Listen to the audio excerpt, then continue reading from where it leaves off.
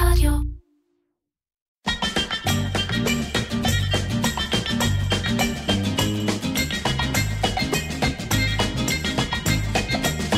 אירקצ'ר, קריאיטיב פודקאסט, עם מרן פחמן. אהלן, דודי חברון. היי, שלום לך, מרן פחמן, מה שלומך? מה שלומך, מעניינים? אני בסדר גמור, טוב להיות כאן. אנחנו פה ביום הזיכרון, ערב יום העצמאות, וחשבנו לדבר קצת על עצמאות היום.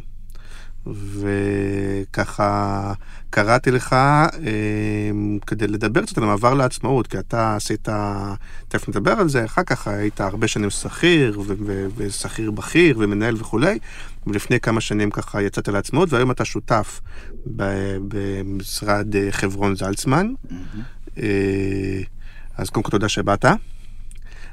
אנחנו נתחיל גם הפעם את הפרק עם פינתנו 60 שניות פוקוס, ככה בשיתוף עם פוקוס מוצר הוידאו של Outbrain, ונשמח ככה באמת לרגל הטייטל של הפרק, אם תגיד לי ככה ב-60 שניות אם תוכל לספר על הרגע הזה שבו הבנת אחרי הרבה שנים שאתה שכיר, שאתה רוצה לצאת לעצמאות. אז טוב, קודם כל זה קרה ב-2006. ב-2006 עזבתי את שלמה רבנון עמיחי, ועזבתי משרה מאוד טובה. עוד היה שלמה רבנון עמיחי. כן, יאנגן רוביק, אני צריך לומר. כן.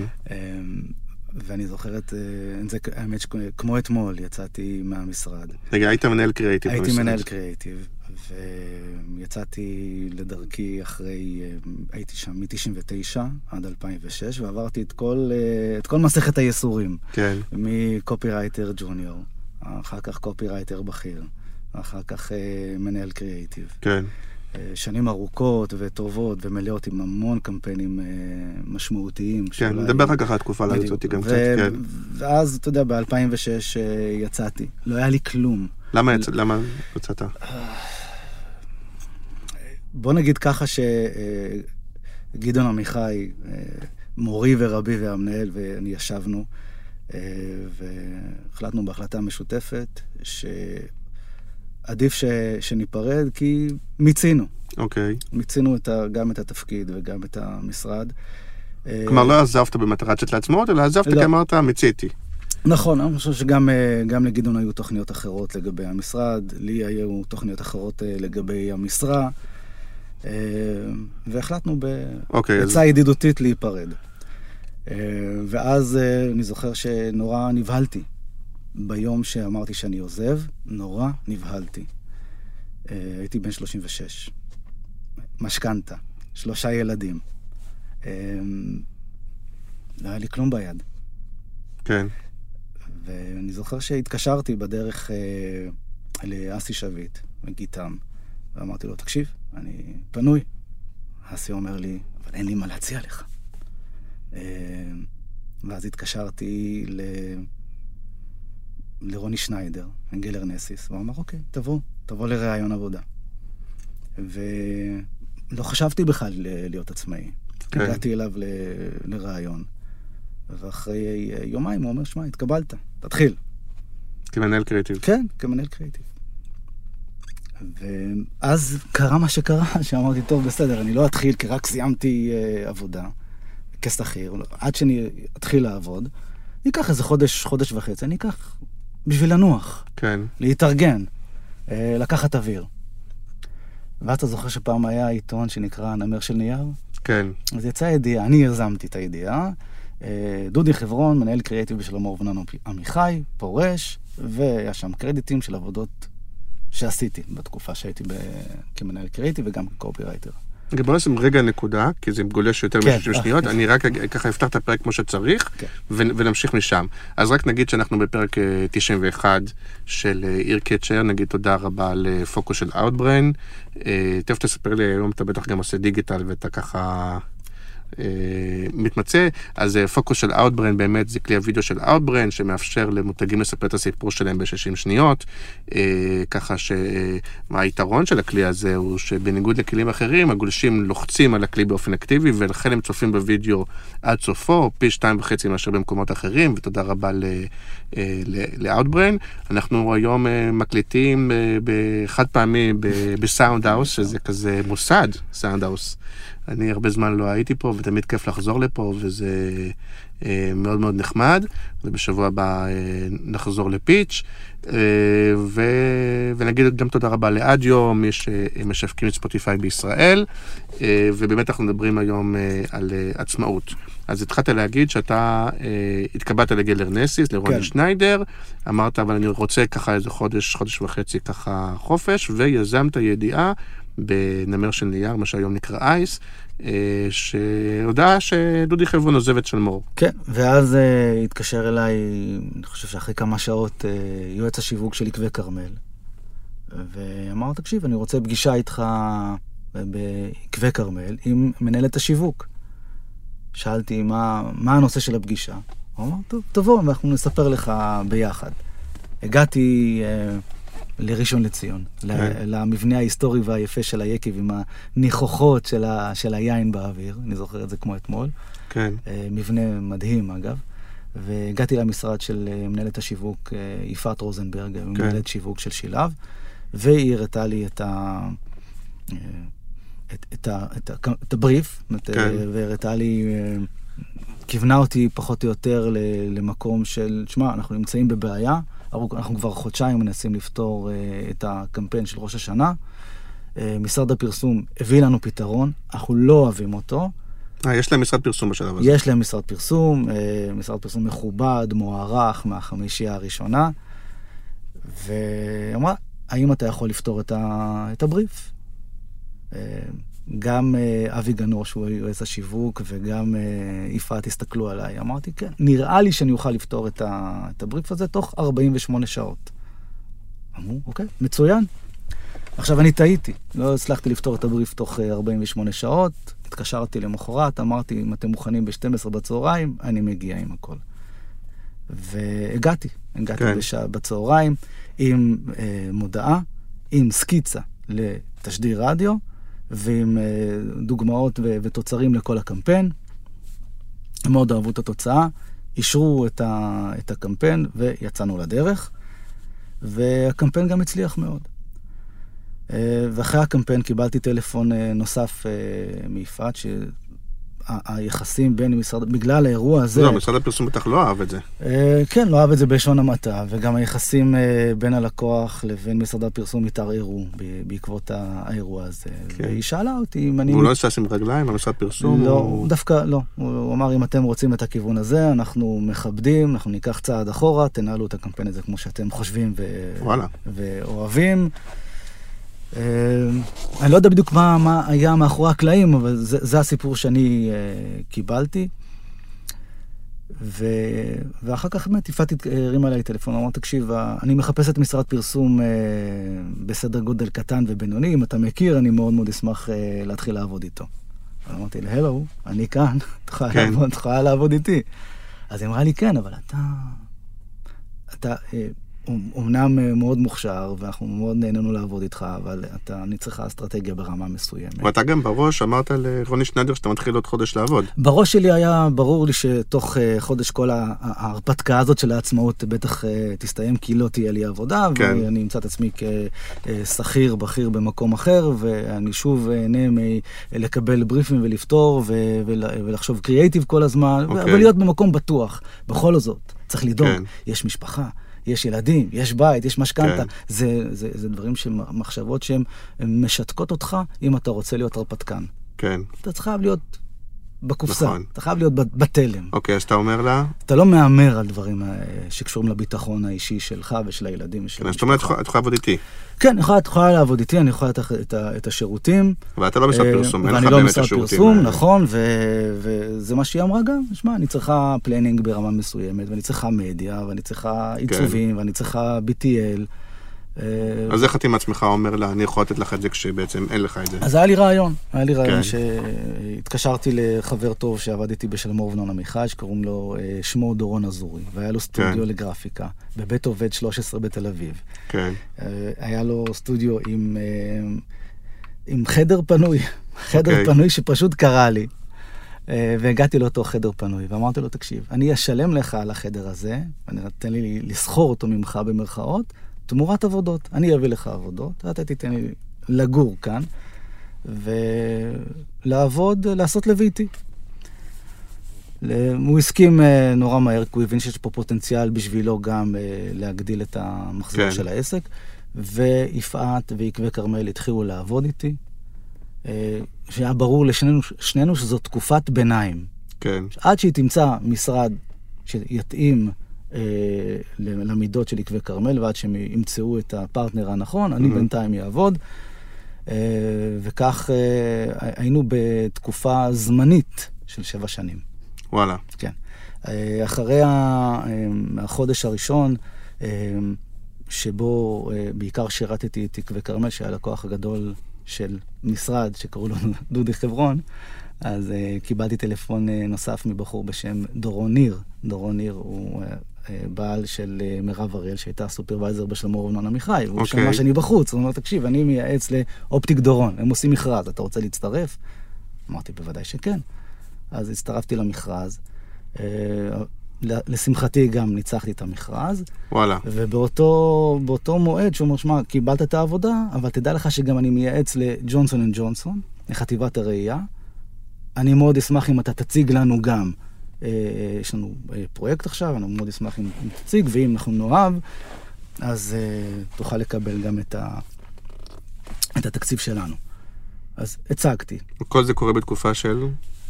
זה כמה חודשים? לא. חודש ושבוע. וואלה. חודש ושבוע. בחודש ושבוע יש לך 3 תקציבים. 3 תקציבים, 3 לקוחות מכובדים, שזה אופטיק דורון, ג'ונסון אנד ג'ונסון ועקבי כרמל. כן. ואחר מכן גונבה שמועה שאני בחוץ גם לאברהם פירחי, שהוא המנכ"ל והבעלים של שפ"ם, שירותי פרסומת מאוחדים דאז, שהוא בחור מאוד חכם ומאוד מוכשר, אני אישית מאוד מאוד אוהב אותו. עבדתי איתו 12 שנים, והוא אמר לי את המשפט שריגש אותי לעד. הוא אמר, אמנם את שלמה אורנון עמיחי אתה עזבת, אבל אותי אתה לא עוזב. וואלה.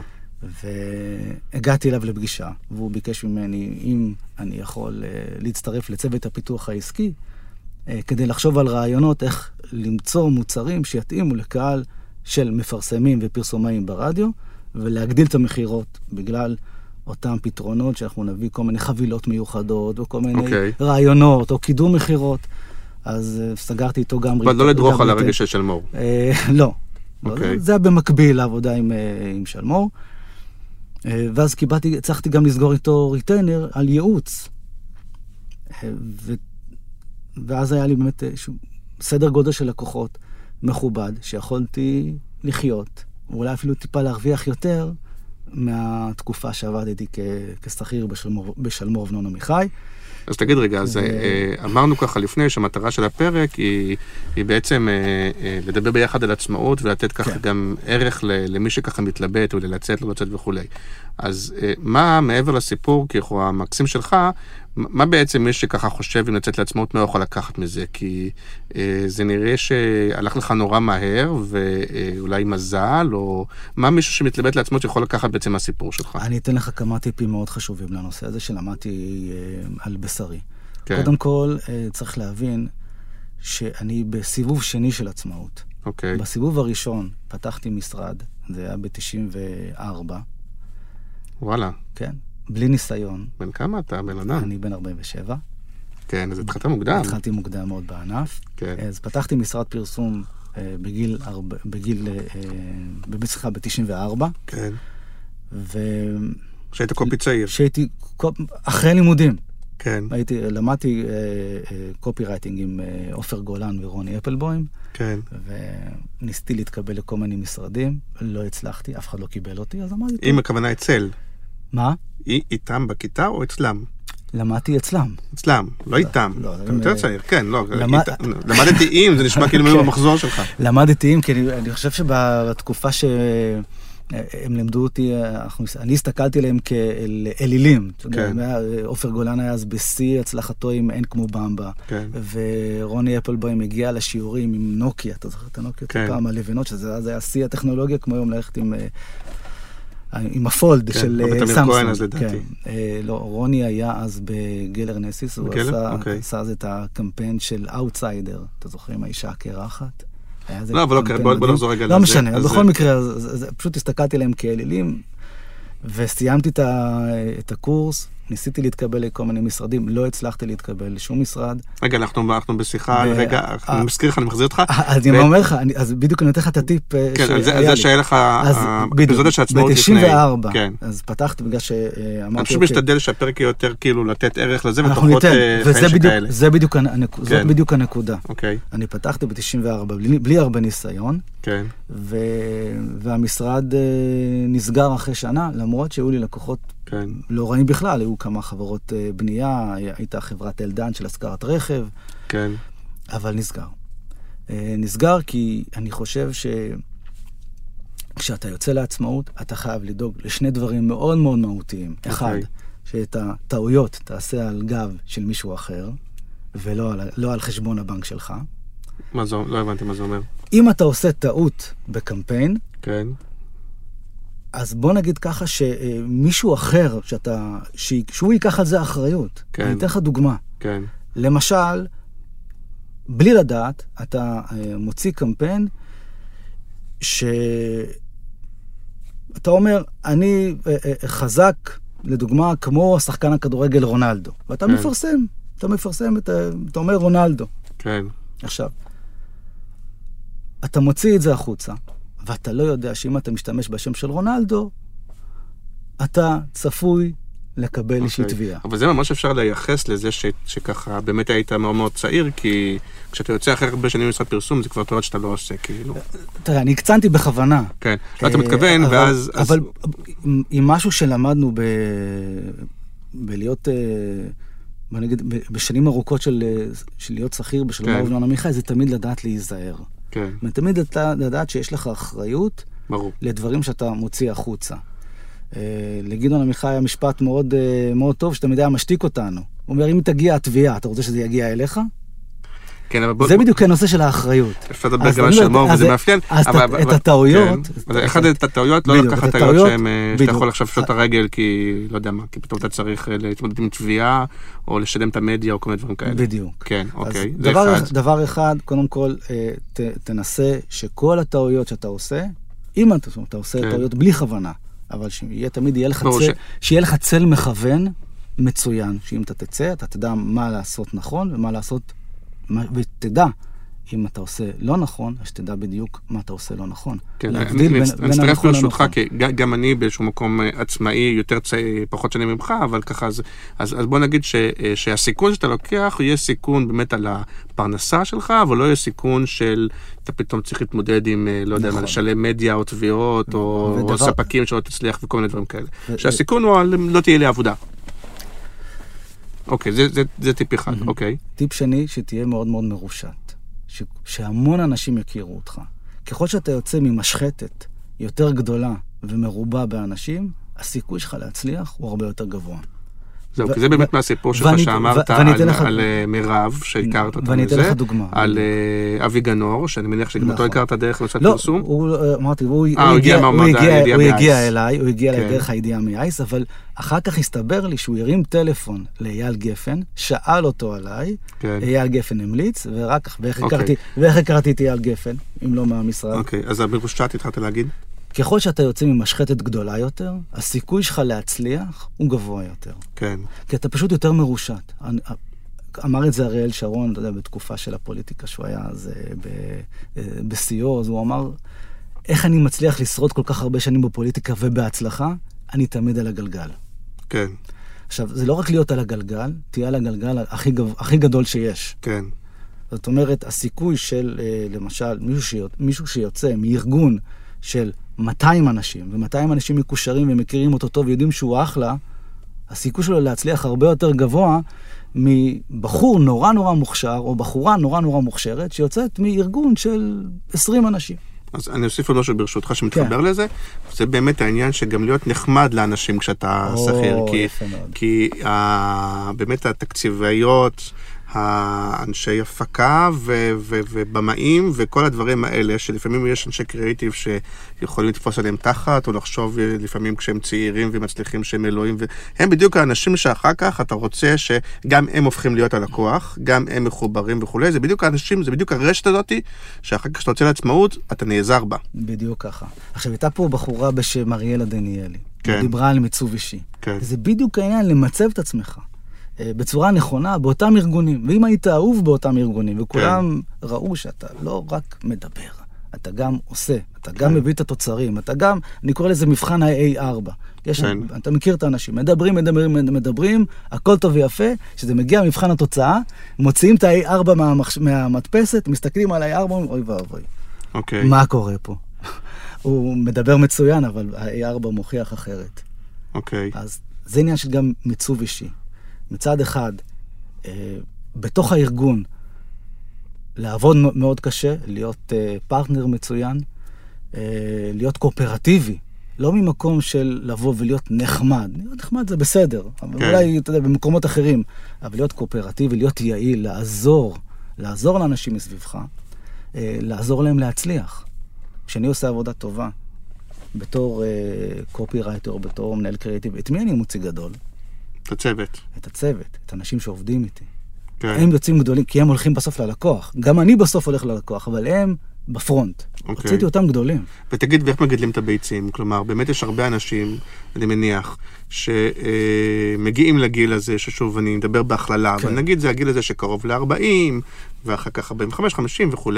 ובאמת, ואנשים בדרך כלל יש להם משפחה, ויש להם משכנתה וכל הדברים האלה, וחוששים לצאת לעצמאות, כי הם חוששים, רגע, כן תהיה לי עבודה, לא תהיה לי עבודה, אני כן אסדר, לא אסדר, חלקם יוצאים קצת לפרילנס ברגע שיש חודש חלש חוזרים. איך בעצם מקבלים את האומץ? אז אני אומר לך, מירן, אין לזה קסם. אני מפחד כל יום. כל יום אני בחרדה. אין יום שאני לא קם ואני לא חרד מה יקרה באותו יום. מה, אבל אחרי 3 חודשים שהיו לך 4 לקוחות, אמרת בואנה, כאילו זה לא בעיה. נכון, אבל אז החרדה אפילו יותר גבוהה. אתה יודע למה? אתה מפחד שהם יעזבו. כן. ומה אני אעשה? אם יש לך לקוח כמו יקבי קרמל שאתה בנוי עליו, כן. אתה פשוט בנוי עליו. אם הוא הולך, אתה סוגר את הדלת, הולך הביתה. אתה מתקשר לרוני שטיין, אומר, רוני, מצטער, אח שלי, אני חייב אותך. לא סיפרת לנו באיזה שלב התקשרת לרוני להגיד לו, תקשיב, אני לא בא. תכף אני אתעכב על זה. אז אין יום שאתה... עכשיו, אני אגיד לך משהו על הפחד הזה. הוא מצוין. כן. הוא מצוין, כי הוא גורם לך להיות ערני. הוא גורם לך לא לשכב, אתה יודע, באותו יום, כשאתה קם בבוקר, כן. הוא גורם לך לא לשכב עד 10 ולהגיד, אוקיי, סבבה, יש לי לקוחות, אני נורא נחמד, אני יכול להגיע מאוחר היום. לא. כן. אתה צריך להגיד לעצמך, אוי ואבוי, אני הולך לאבד את הלקוח הזה אם אני לא אקום ב8 בבוקר, ואני אזום לו, לא לענות לבריפים, אני אזום לו 10 רעיונות על הבוקר. כן. אז אני דווקא רוצה לתת לאנשים, תמיד אומרים, אתה יודע, יש קלישאות, אל תפחד, תצא לעצמאות, זה בסדר, תהיה רגוע, תאמר על היכולות שלך. לא. תפחד, תהיה בחרדה, כי החרדה הזאת והפחד הזה יביא אותך למקומות הכי נכונים. כשאתה אומר, במקביל, אשליית הביטחון, ושוב, לא נדבר כרגע אם זה טוב ולא טוב, והברנז'ן שלנו יודעת להשאיר אנשים בגיל מסוים או לא, אבל עובדתית, כנראה שגם אשליית הביטחון היא אשליה. כי הרבה מאוד מהאנשים בגיל 40 ומשהו, 50 וכולי, אלא אם כן אתה כבר סמנכ"ל קריאיטיב או לא יודע מה, יראו להם את הדלת. ואז אתה רוצה אולי... ללא ספק. שוב, אתה התחלת די מוקדם, אבל אני יכול לדבר גם על עצמי. אתה אומר, אני רוצה לעשות זה רגע לפני שאומרים לי. בדיוק, בדיוק. זה הנושא. תראה, בגיל 36, שאני לא ראיתי את גיל 36. אתה יודע איזה גיל ראיתי מול העיניים שלי? את גיל 40. וראיתי כבר בדמיון איך מגיעים אליי, לא משנה כמה טוב אנחנו יכולים להיות, גם אתה היית קופירייטר מצוין, וגם אתה קיבלת את ההחלטה מהמקום שאתה יודע מדוע קיבלת את ההחלטה. של ניהול קריירה. בוודאי. כן. ואני ראיתי את היום שבו אני מגיע לגיל 40 בצומת הזאת, שאומר לך, תשמע, אתה מאוד מוכשר, אנחנו מאוד מרוצים ממך, אתה עושה עבודה מצוינת, אתה... באמת הסרט האחרון שיצרת עם הצוות הוא הצליח מאוד, אבל זה עידן אחר. אבל אנחנו צריכים להצעיר את המערכת. אנחנו צריכים להתרענן במחלקה. אתה מכיר את המשפטים האלה? אוקיי. ואתה גם יקר, אתה מאוד יקר לנו, אתה פה 8 שנים. אני מודה וכדאי להחליף. לא מכיר את המשפטים האלה, ואני יכול להודות, לא זוכר אם סיפרתי את זה או לא, אני ראיתי כשזה קורה. לא, אני אגיד לך יותר מזה. זה לא ממקום של...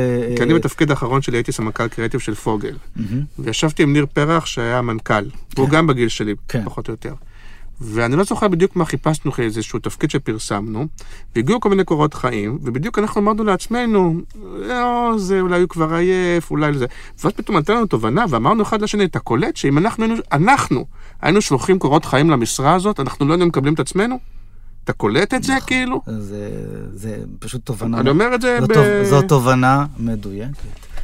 אבל זה העולם, כאילו. ואז אתה יודע מה קרה אחרי חודש? הרי אני כבר בגדול חתמתי על זה שאני מתחיל בגל ארנסטיס. כן. ואז עם רוני שניידר, שהיה מנהל קריאטיב, ואני אישית מעריץ אותו. כן. איש מבריק ברמה בלתי רגילה.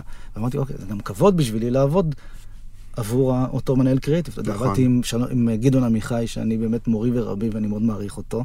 וגם לעבוד עם רוני שניידר זה כבוד גדול.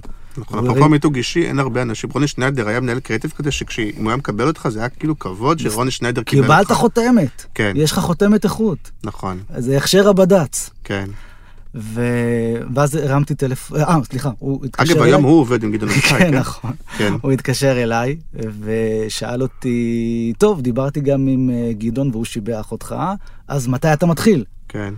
אמרתי לו, הייתה דומיה, אני זוכר את השיחה, ואמרתי לו, תקשיב רוני, אני מצטער, אבל אני לא מגיע. כן. הוא שאל אותי, למה? מה קרה?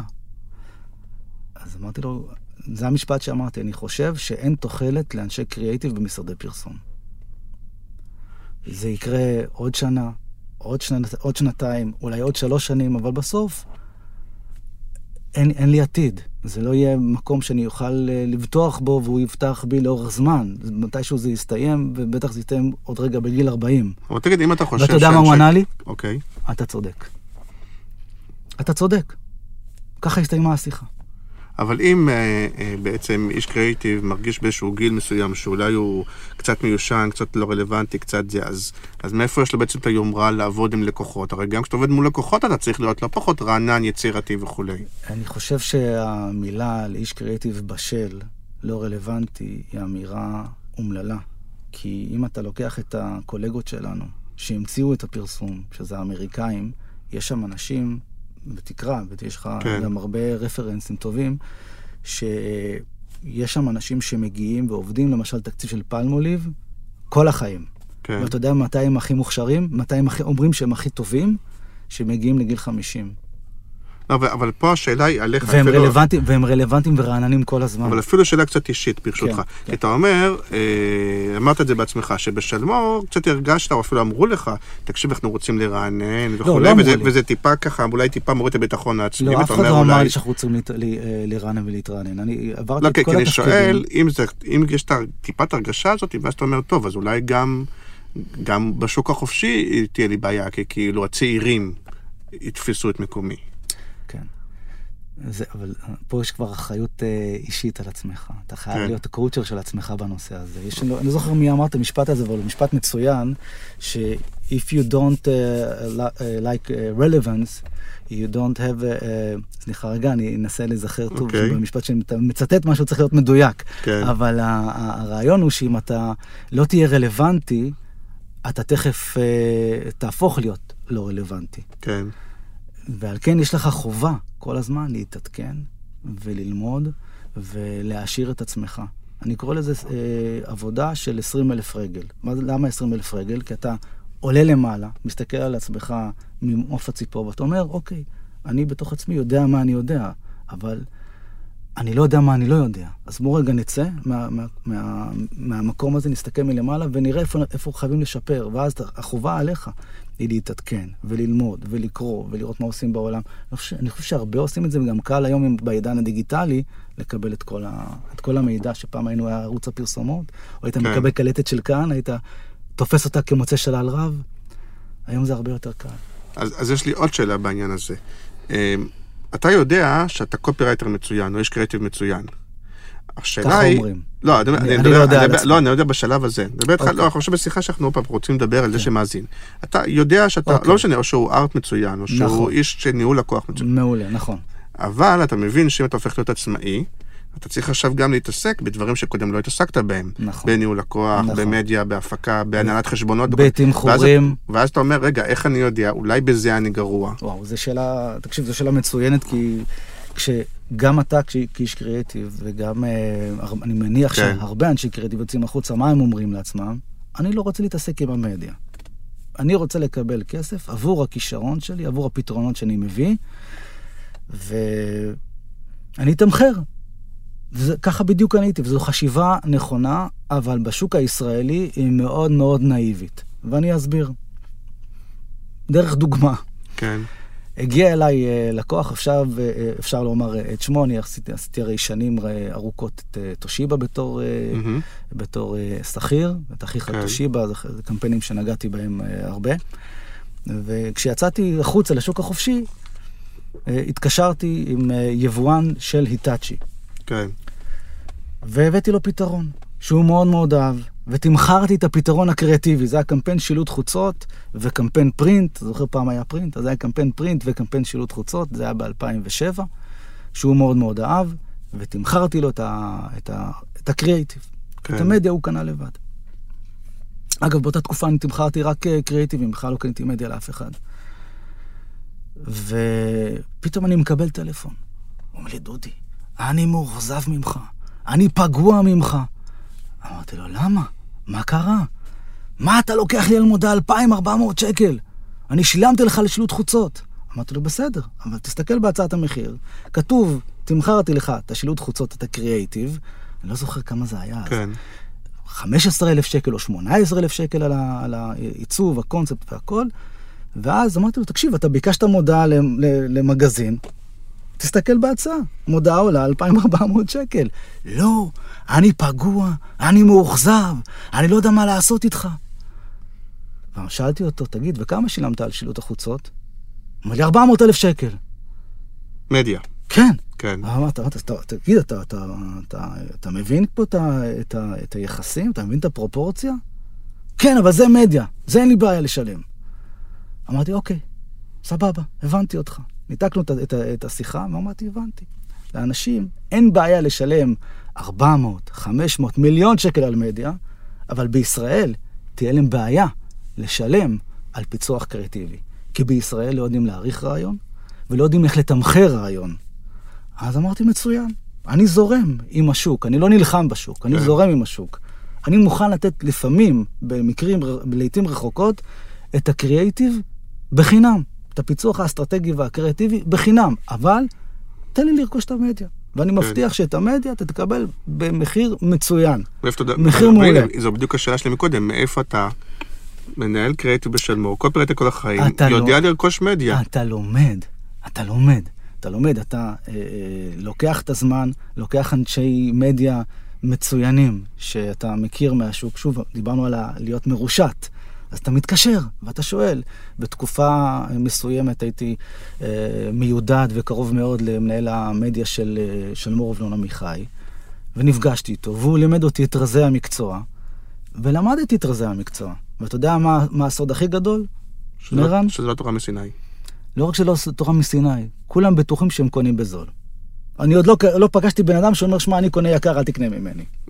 זה עוד כזה עוד לא. אני מודה שאני באופן אישי לא נכנס למדיה, כי זה כן נראה לי ג'ונגל מטורף. אני כן מודה שברור שיש מקומות, וברור שצריך לדברים על השולחן, כולנו רוצים לקנות מדיה, כי ברור שבמדיה יש את הכסף.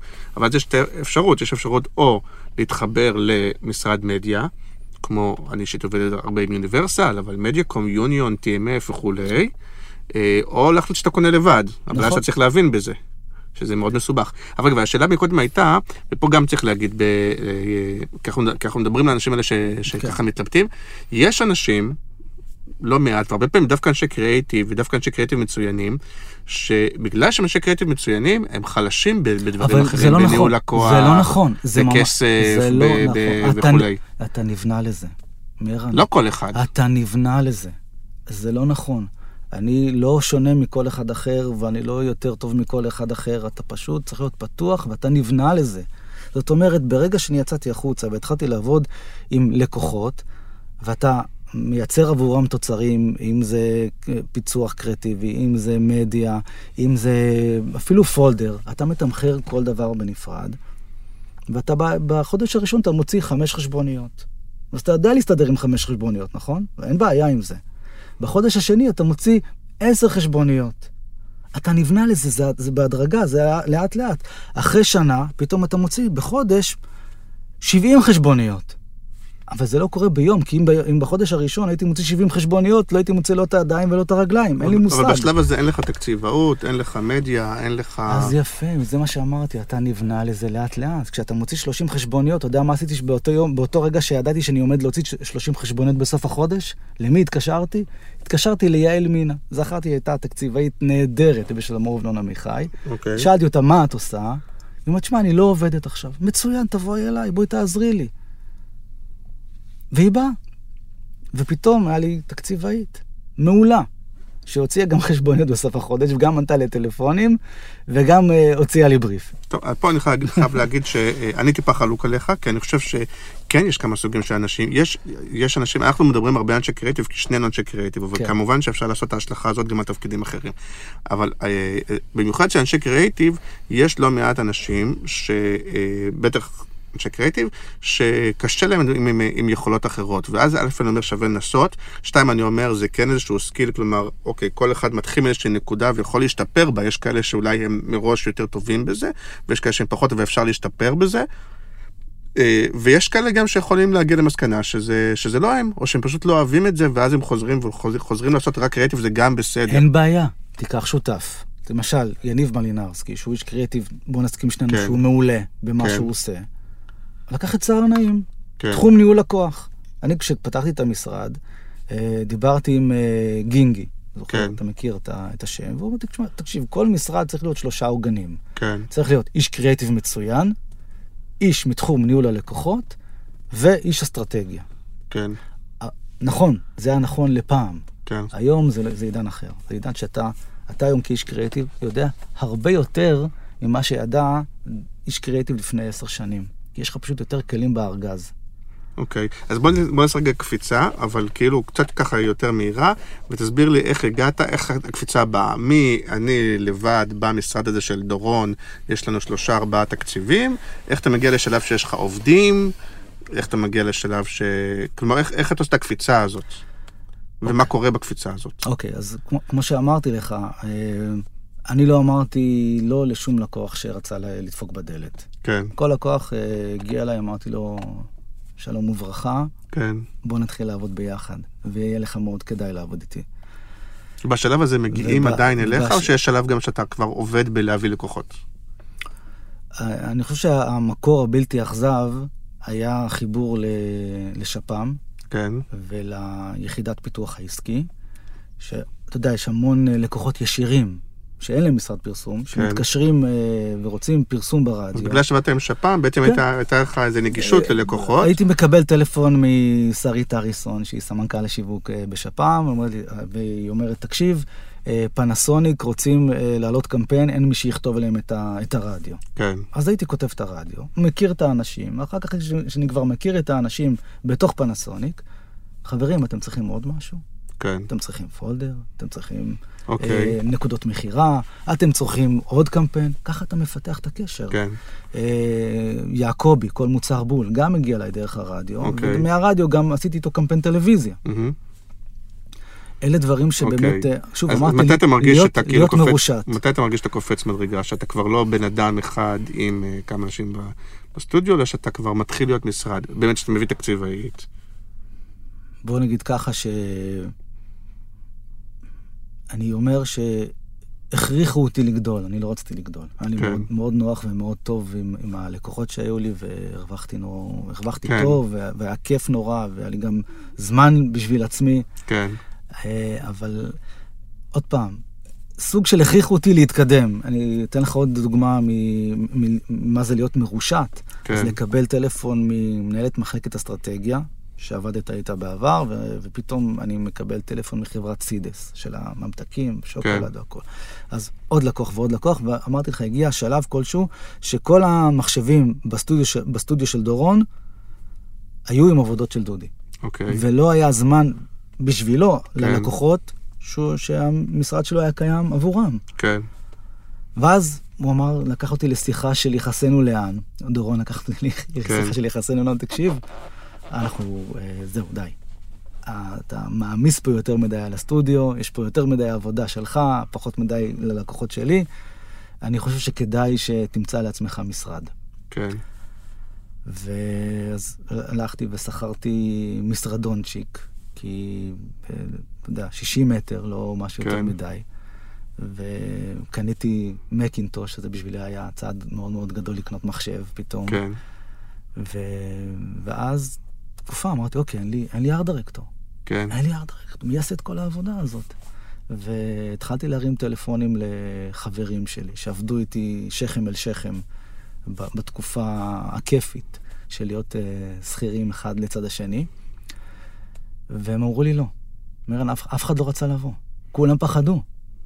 אמרו, רגע, אבל אני פה מקבל משכורת מאוד גבוהה וטובה, למה לי לבוא אליך? כשכיר? כן. לא כשכיר, אני יצאתי שותפות. יצאת שותף? שותף מההתחלה. אבל שותף שאתה כבר בא עם וואחד נדוניה. כן. והוא בא בלי כלום. בלי כלום. ואתה היית מוכן לתת לו חצי חצי? אני מוכן לתת מניות בלי כסף. כן. בלי כסף, אני מביא ריטיינרים וסטודיו והכל. הייתי מוכן רק שמה שתקרא יצילו אותי מהעבודה מניות, לא חצי חצי ומניות, אבל אחוזים. 30% מ-day one עם שם. יותר טוב, אין עסקה יותר טובה מזאת. סבבה. אין עסקה יותר טובה מזאת. ואף אחד לא רצה לבוא, מרן. אני לא יודע למה.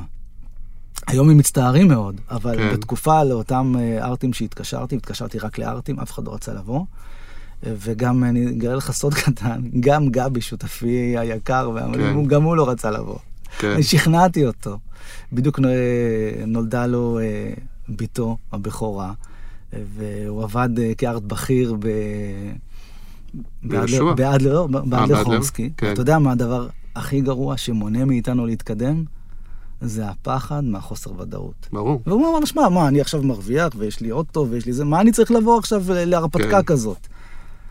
ואתה יודע איך הרגעתי אותו? מה אמרתי לו?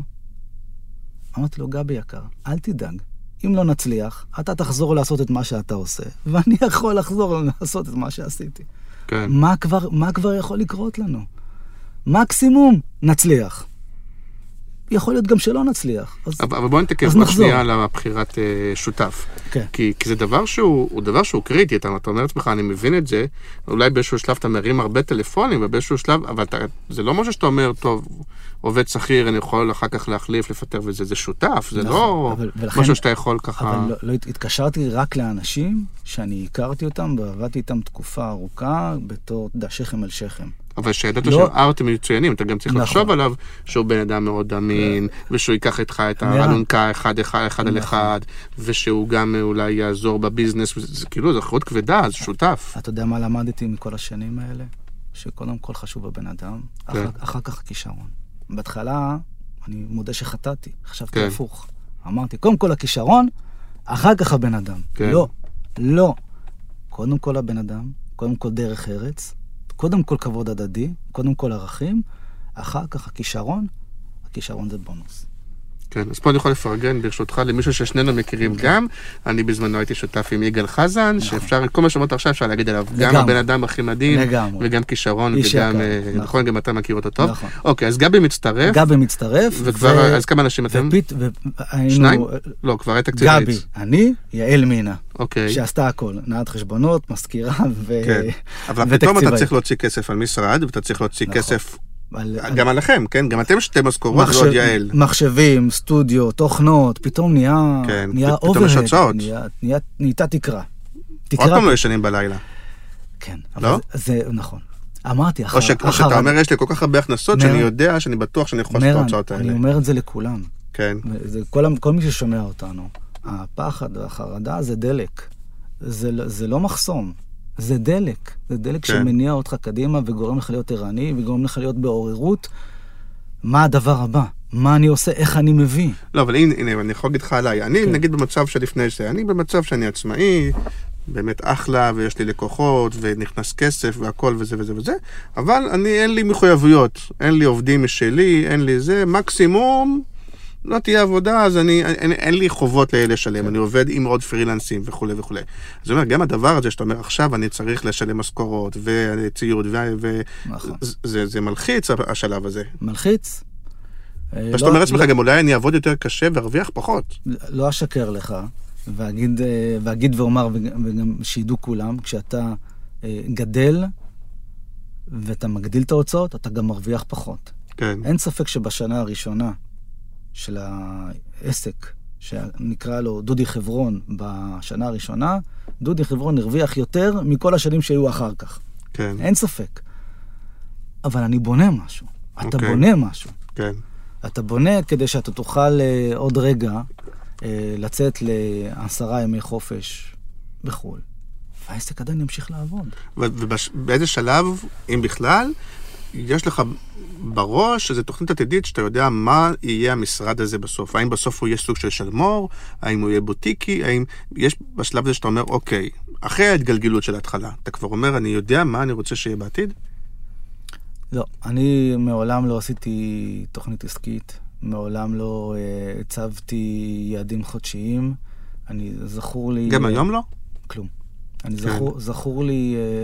זכורה לי פגישה מטלטלת שהייתה לי עם אחד מהאנשים הכי רציניים במדיה, שמנכ"ל חברה מאוד מאוד רצינית בתחום, והוא מנהל מעולה.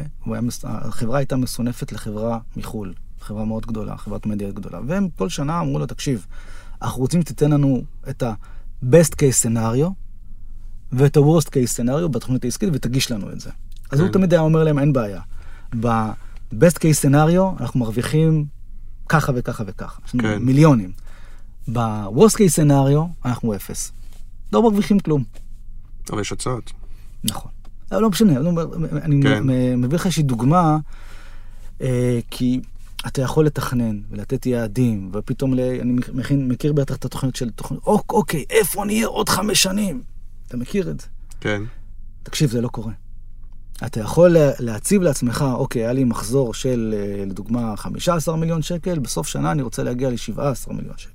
אתה יכול להציב יעדים, ואתה יכול לעמוד בהם, וזה בסדר. גם פה אני טיפה חלוק עליך, אבל, כי היום למשל, כמה אנשים אתם? 22. 22, ונגיד, מנהלים תקציבים בערך אני אומר, 7 שנים אחרי? 70, בין 60 ל-70 מיליון שקל. לא הכל מנוהל דרכנו. חלק אנחנו קונים, חלק אנחנו לא קונים, אבל... וכמה זמן עבר מאז? אני מ-2006, אנחנו מ-2019, תעשה חשבון. 13 שנה. 13 שנה. אוקיי. אז כן יש משהו, השאלה אם ידעת, רצית להגיע לזה, או שאתה אומר, התגלגלתי לזה. כי אתה אומר, בהתחלה הגיעה עוד עבודה, כי צריך להביא עוד אנשים וכולי, ככה גם היום? אין לי שום צפי לכך שלמשל לקוח כמו זכותי שהגיע למשרד עם תקציב של 10,000 שקל בחודש, כן. פתאום יעשה בשנה 12 מיליון שקל. סליחה, איך אני יכול לדעת את דבר כזה? אוקיי. לא לי שום צפי, אז פתאום ממשרד קטן, בזכות התקציב הזה, הפכנו להיות משרד בינוני. אוקיי. זה השלב שאתה אומר, זה הקפיצה הבאה הייתה? תראה, אמר... זכותי? גם זכותי, אבל עוד פעם, אני חוזר רגע לאנשים שאתה יודע, שלמדתי מהם והסתכלתי, אתה יודע, באתי לאייל חומסקי יום אחד, והוא אמר, תקשיב, אנחנו לא לוקחים לקוחות מתחת ל1,000,000 או 2 מיליון, זה היה בהתחלה, 2 מיליון שקל או מיליון שקל, אני כבר לא זוכר, כי את אותה אנרגיה שאני משקיע בתקציב של 1,000,000 שקל, אני גם משקיע בתקציב של 100,000 שקל. כן. ההבדל היחיד שהוא הוציא 1,000,000, והרווחתי מה1,000,000 הזה משהו, והוא הוציא 100, וב100 בכלל לא הרווחתי, אולי אפילו גם הפסדתי קצת.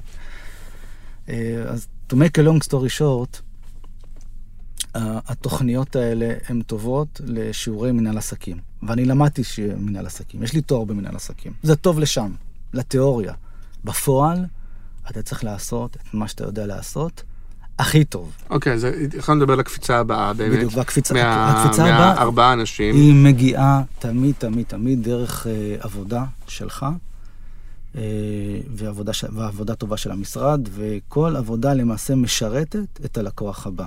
אבל השאלה אם יש באיזשהו שלב, אני יכול להגיד, לרוב אנשים כן, ותגיד אצלך, יש את השלב בהתחלה שהקשרים שלך וכו' וכו' וכו', ואז אתה מגיע איזושהי תקרת זכוכית. השאלה אם זה יש שלב שאתה אומר, אוקיי, אני עכשיו צריך לעבוד בשיווק, לאו דווקא להרים טלפון, אבל אני צריך לחשוב שיווקית איך אני מגדיל את העסק. מאיר, נגעת בדיוק בנקודה הכי חשובה לכל בעלים של עסק. כן. בשלב כלשהו אתה מסתכל ימינה ושמאלה, ואתה מבין שמיצית את הקשרים שלך. אתה זוכר שדיברנו על רישות? כן. אז אתה נגעת בכולם. זהו, מה שהגעת, הגעת. כן. ועכשיו אתה צריך פשוט להיות ערני למה שקורה בשוק, ולהתחיל להרים טלפונים. שיטת השיווק הישנה והטובה. שלום, שמעתי שאתם מנהלים מכרז, אפשר להצטרף? עכשיו... למה לא בעצם להסתפק, נגיד בשלב כזה, עם כל הקשרים וזה, יש לך ככה וככה עובדים, וככה וככה לקוחות וזה, למה לא להגיד, וואלה, טוב לי עכשיו, למה בעצם הדרייב הזה, לעשות מכרז, להביא עוד תקציב, עוד... יש שתי סיבות. סיבה אחת, אתה תמיד אומר לעצמך, אוקיי, מה שיש, אתה מכיר באמת מניה פרק נהדר, שאחד השותפים אמר, שביום שאתה מקבל לקוח, אתה יודע מה קורה? אתה מתחיל לאבד אותו? אתה מתחיל לאבד לקוח. כן. אז תמיד אתה נמצא עם המחשבה הזאת בראש, שהלקוחות שיש לך היום, יכול להיות שמחר לא יהיו איתך. זה לא ענף שאתה, יש לך ביטחון, זה לא אמריקה כאן, אתה יודע, מגיע תקציב של חברת תעופה, הוא נמצא שם באותו משרד 60 שנה. לא, אבל השאלה אם המניע, אמרת קודם חומסקי, שאני לא מכיר אותו באופן אישי, אבל עוד פעם כשם קוד, אז האם המניע הוא מניע חומסקי כזה, שאומר, אני רוצה להיות כמה שיותר גדול, כמה שיותר להרוויח, כמה שיותר לקוחות, או שהמניע הוא תעודת ביטוח, שאם מחר הוא עוזב, אז תמיד יש לי מישהו להכניס במקומו. המניע זה לא להיות עכשיו בעשירייה הראשונה. זה לא המניע שלי. כן. המניע שלי גם לא להיות מחר מכאן. כן. המניע הוא דבר אחד. לעשות עבודה טובה, להתפרנס בכבוד, ולהיות טוב. זה המניע. עכשיו, ברגע שאתה אומר, אוקיי, אני מגייס לקוח חדש, אתה נרגע. למה אתה נרגע יותר? כי אתה יודע שאם לקוח ההוא יעזוב, אז אתה עדיין תשמור על אותה מצבת עובדים, מצבת עובדים. אתה תשמור על אותה הגמוניה, אבל אתה לא תזעזע. עכשיו, האנשים שעובדים איתי, הם כמו כבר משפחה. אתה יודע מה זה להיפרד מעובד? זה לא נעים. כן. לא נעים. בוא נדבר רגע מה זה להיפרד מלקוח. 13 שנה בטח יש גם לקוחות שעזבו. בוודאי, בוודאי. היה לנו...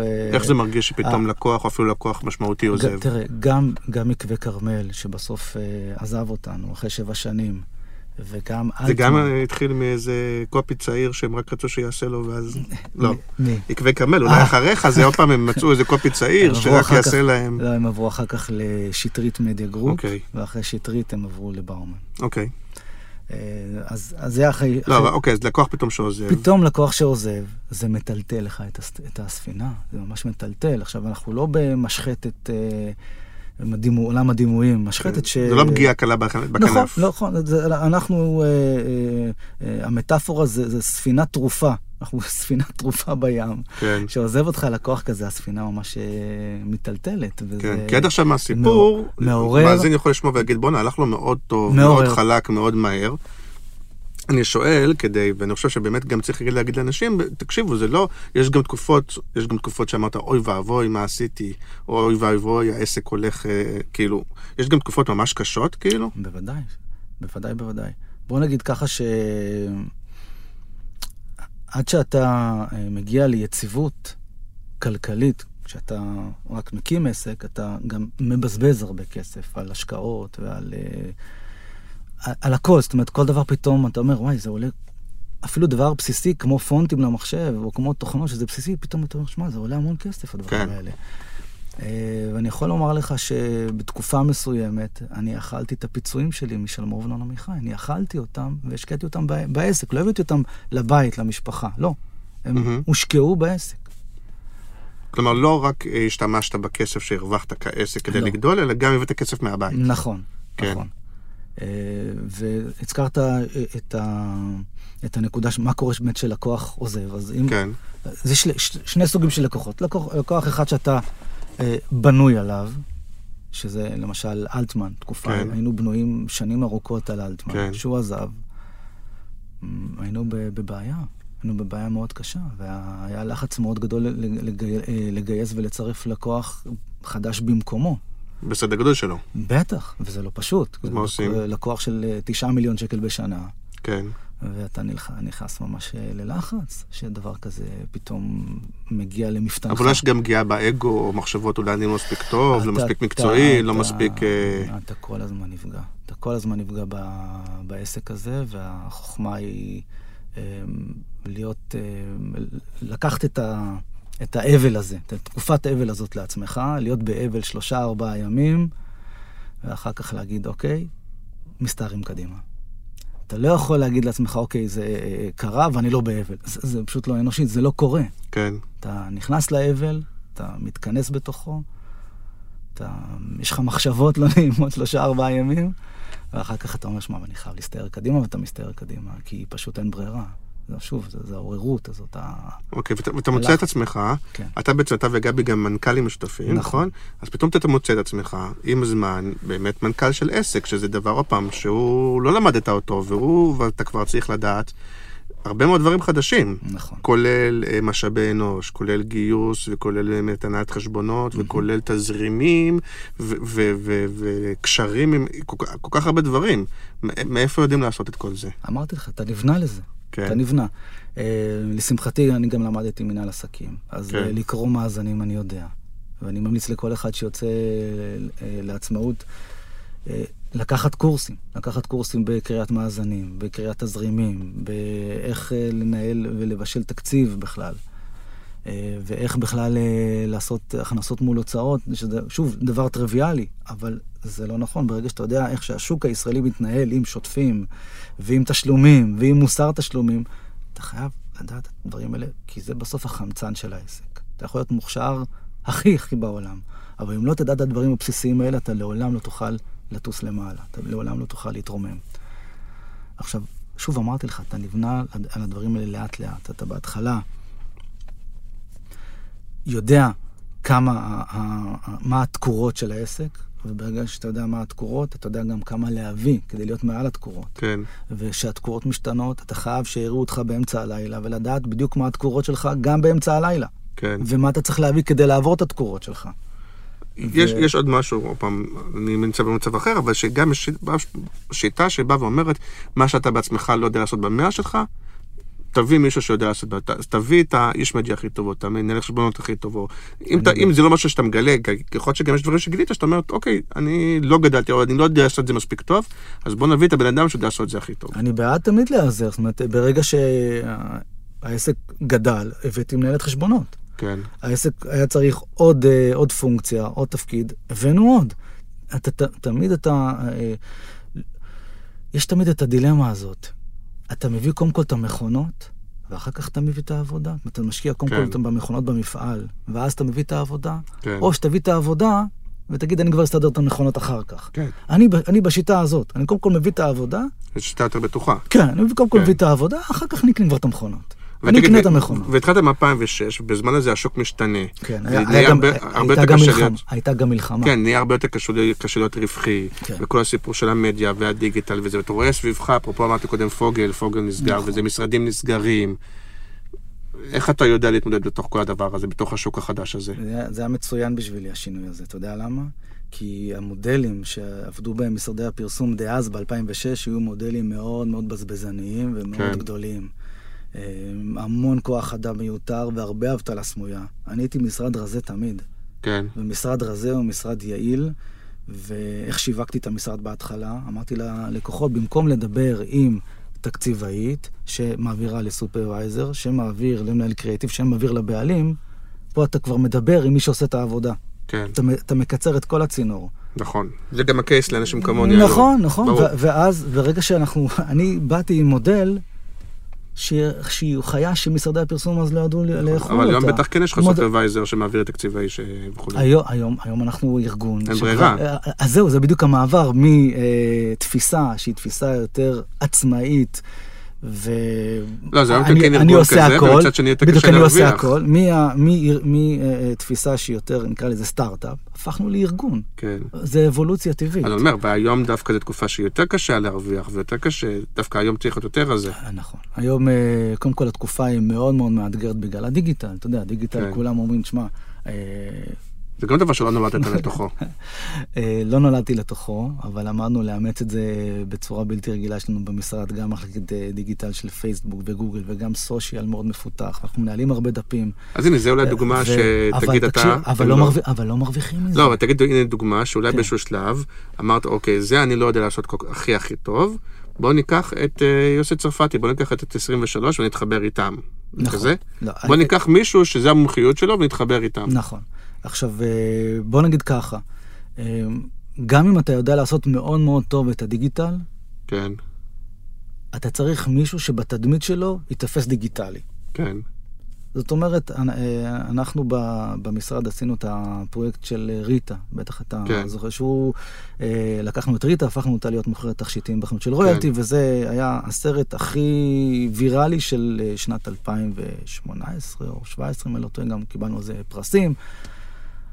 והייתי בטוח שאחרי הפרויקט הזה אנחנו הדבק בנו הדיגיטליים. כן. אבל זה לא קרה. זה לא קרה, זאת אומרת, גם שבאותו חודש ניצחנו את בנק טפחות שהביאו הפקה בלתי רגילה, וגם את, היה שם ביימי שהביאו ג'רמי פיבן, פשוט חודש עמוס בפרויקטים מדהימים, ואנחנו היינו שם מקום ראשון בחצי השקעה, בחצי כסף, במה שהם שמו.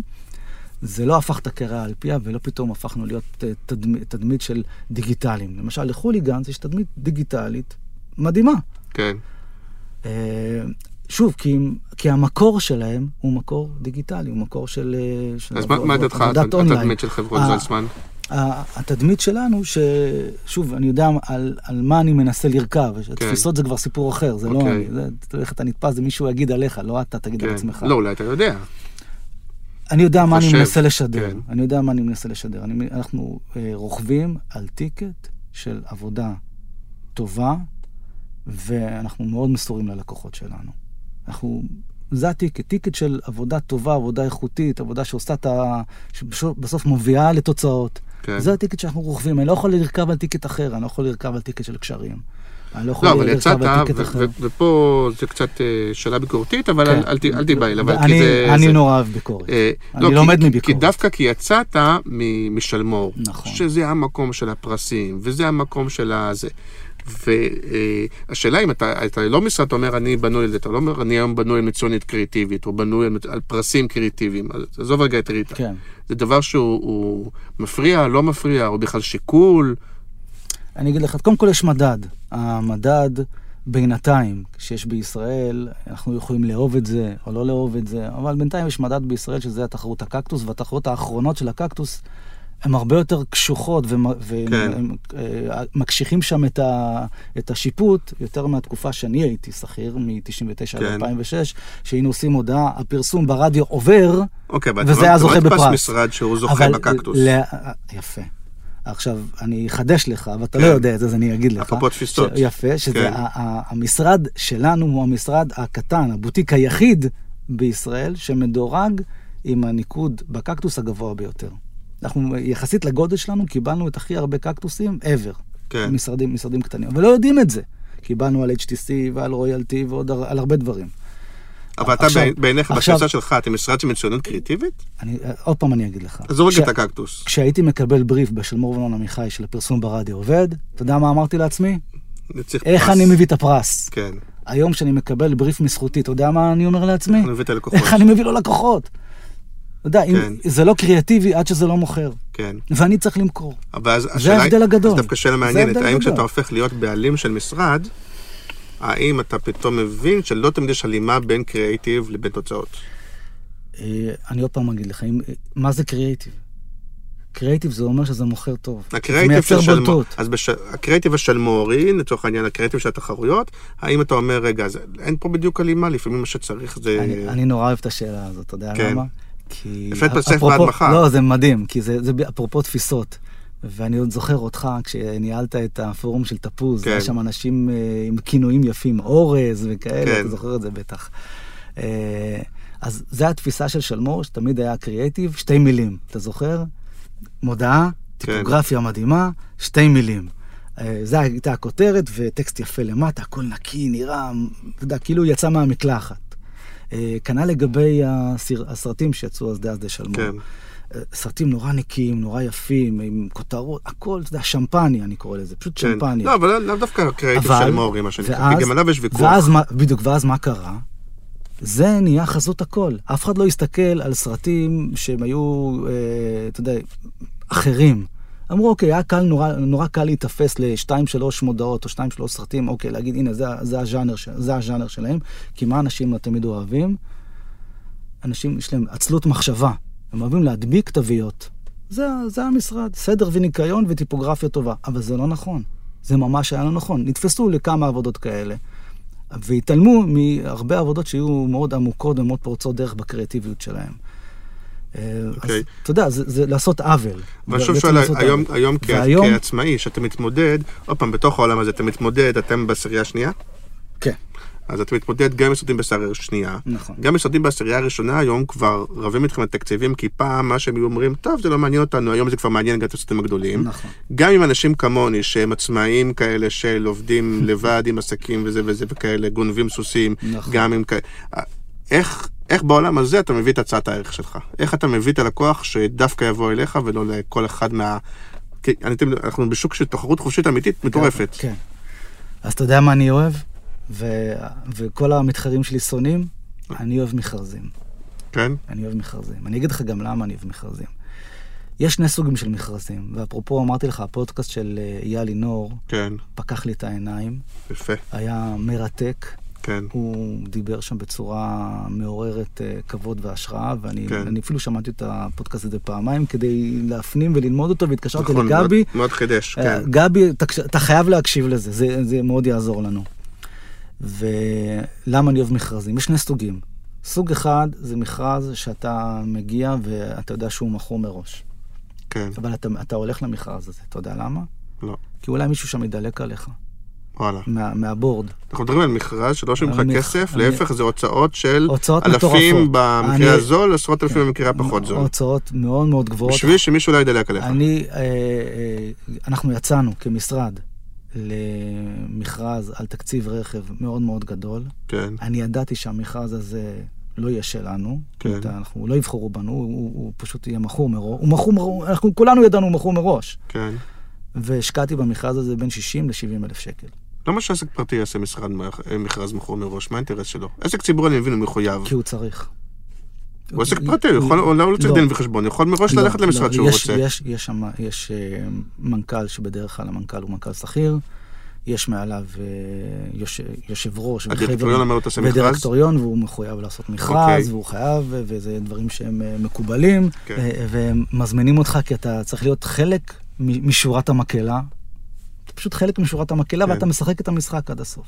אוקיי. והגענו למכרז, והייתה התלהבות, והכל הקריאיטיב היה נהדר, וכולם מחאו כפיים, אבל כשיצאנו מהדלת, וגם כשנכנסתי בדלת, ידעתי שזה לא שלנו, וזה בסדר. אוקיי. ואתה יודע למה זה בסדר? כי יכול להיות שמישהו מאותם אנשים שיושבים מסביב לשולחן, יגיד, החבר'ה האלה, הם אחלה.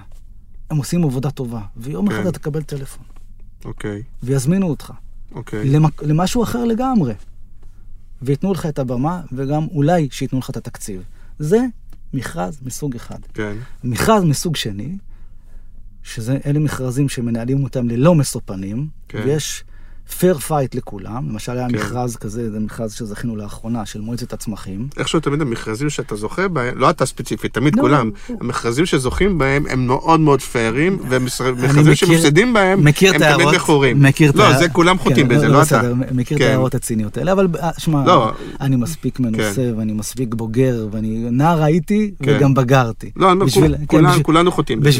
בשביל לדעת שאתה הולך למכרז שהוא מכרז מטעם הממשלה, וכולם, אתה יודע, וכולם, אתה יודע, מגישים את אותם הצעות, ועם אותם, פחות או יותר אותם מחירים, ואז בסוף מה שמנצח בסוף של יום, זה אם הבאת פתרון מספיק טוב, או שלא הבאת פתרון מספיק טוב. כן.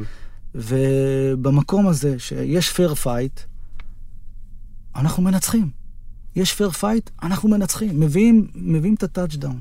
ולכן אני אוהב את ההתרגשות, אני אוהב שאנחנו עולים למגרש, והתנאים לכולם הם שווים, ומה שבוחן המציאות, זה בסוף, אם הבאת פתרון, שהשולחן, וזה בדיוק הרגע שגם אייל דיבר עליו, שהשולחן מחייך.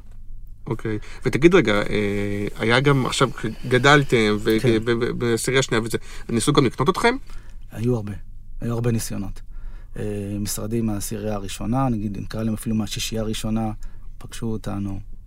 ולמה לא? אומרים כן לפגישה, לכולם, כי אני נורא אוהב לפגוש את הקולגות. כן. ותמיד היו ניסיונות, כי אני אף פעם, שאלת למה לא. לא, תגיד להם כן. נורא פשוט. אמרתי לך, אני רוצה להיות אדון לגורלי, וכל המשרדים שנקנים, בסוף גם הם מכתיבים להם מה לעשות, ואני רוצה לשמור על העצמאות, לעצמאות של המשרד, אפרופו יום העצמאות, אני רוצה לשמור תמיד על העצמאות של המשרד, שמחר נחליט לעשות משהו, נעשה אותו. ולא צריך לתת דין וחשבון אתה יודע, ליושב ראש או למישהו שהוא מחזיק אותך במניות, ואומר, לא, ואתה לא יכול לעשות את זה כי חתמת פה על הסכם. מה זאת אומרת? מה זאת אומרת אתה פותח עכשיו מחלקה לקידום מחירות אם אני לא אישרתי את זה? אז ברוך הזה שכך של יום העצמאות אני ככה גם רוצה לסיים, ורק ככה תגיד במשפט אחד, מה עכשיו שאתם באמת משרד גדול עם הרבה אנשים, הרבה תקציבים וכולי, כן יש לך את מה יהיה בעוד שנה, בעוד שנתיים, או שאתה, לאן אתה הולך לגדול לתוך זה, או שלא? כל הזמן אני מתעורר... במשפט. סליחה, אז אני אגיד את זה כך. ביום שאני לא אתעורר עם אותו פחד של אוקיי, מה יקרה מחר ומה אנחנו עושים, לא, אבל כשפוגש אותך בעוד שנתיים, איזה חברות זייצמן אני הולך לפגוש בעוד שנתיים? עוד פעם, סליחה, את המשפט? אני פוגש אותך בעוד שנתיים, חברות זייצמן מה? היא כפול בגודל? היא אותו דבר? אותי לא מעניין הגודל, אני רוצה להיות כפול באיכות. זו המטרה שלי, לשפר תמיד את המוצר שאנחנו מוציאים החוצה. אני לא רוצה להיות יותר גדול. אני רוצה להיות כפול באיכות, לא כפול בגודל. 100%. אז אני מקווה שככה בשיחה גם דיברנו קצת על עצמאות, גם על הפחדים, גם על ההזדמנויות, גם אולי קצת לתת חשק. כן. ומי שלא זה גם בסדר. לא כולם צריכים להיות עצמאים, בסוף אתה גם לא, אתה יודע, כל עצמאי חדש לתחרות. אתה לא רוצה. אולי נגנוז את הפרק עכשיו. לא שאתה חושב על זה. אני דווקא בעד עצמאים ובעד עצמאות, כי גם תחרות זה דבר טוב. נכון. תחרות זה דבר טוב, זה מאיר אותך, כל בוקר זה מכריח אותך להיות יותר טוב. אז תודה רבה, ונגיד חג שמח, ושוב פעם נגיד תודה רבה לסאונדהאוס, שאנחנו מתארחים אצלם היום, ונתראה בשבוע הבא. ביי ביי. תודה רבה, מירן.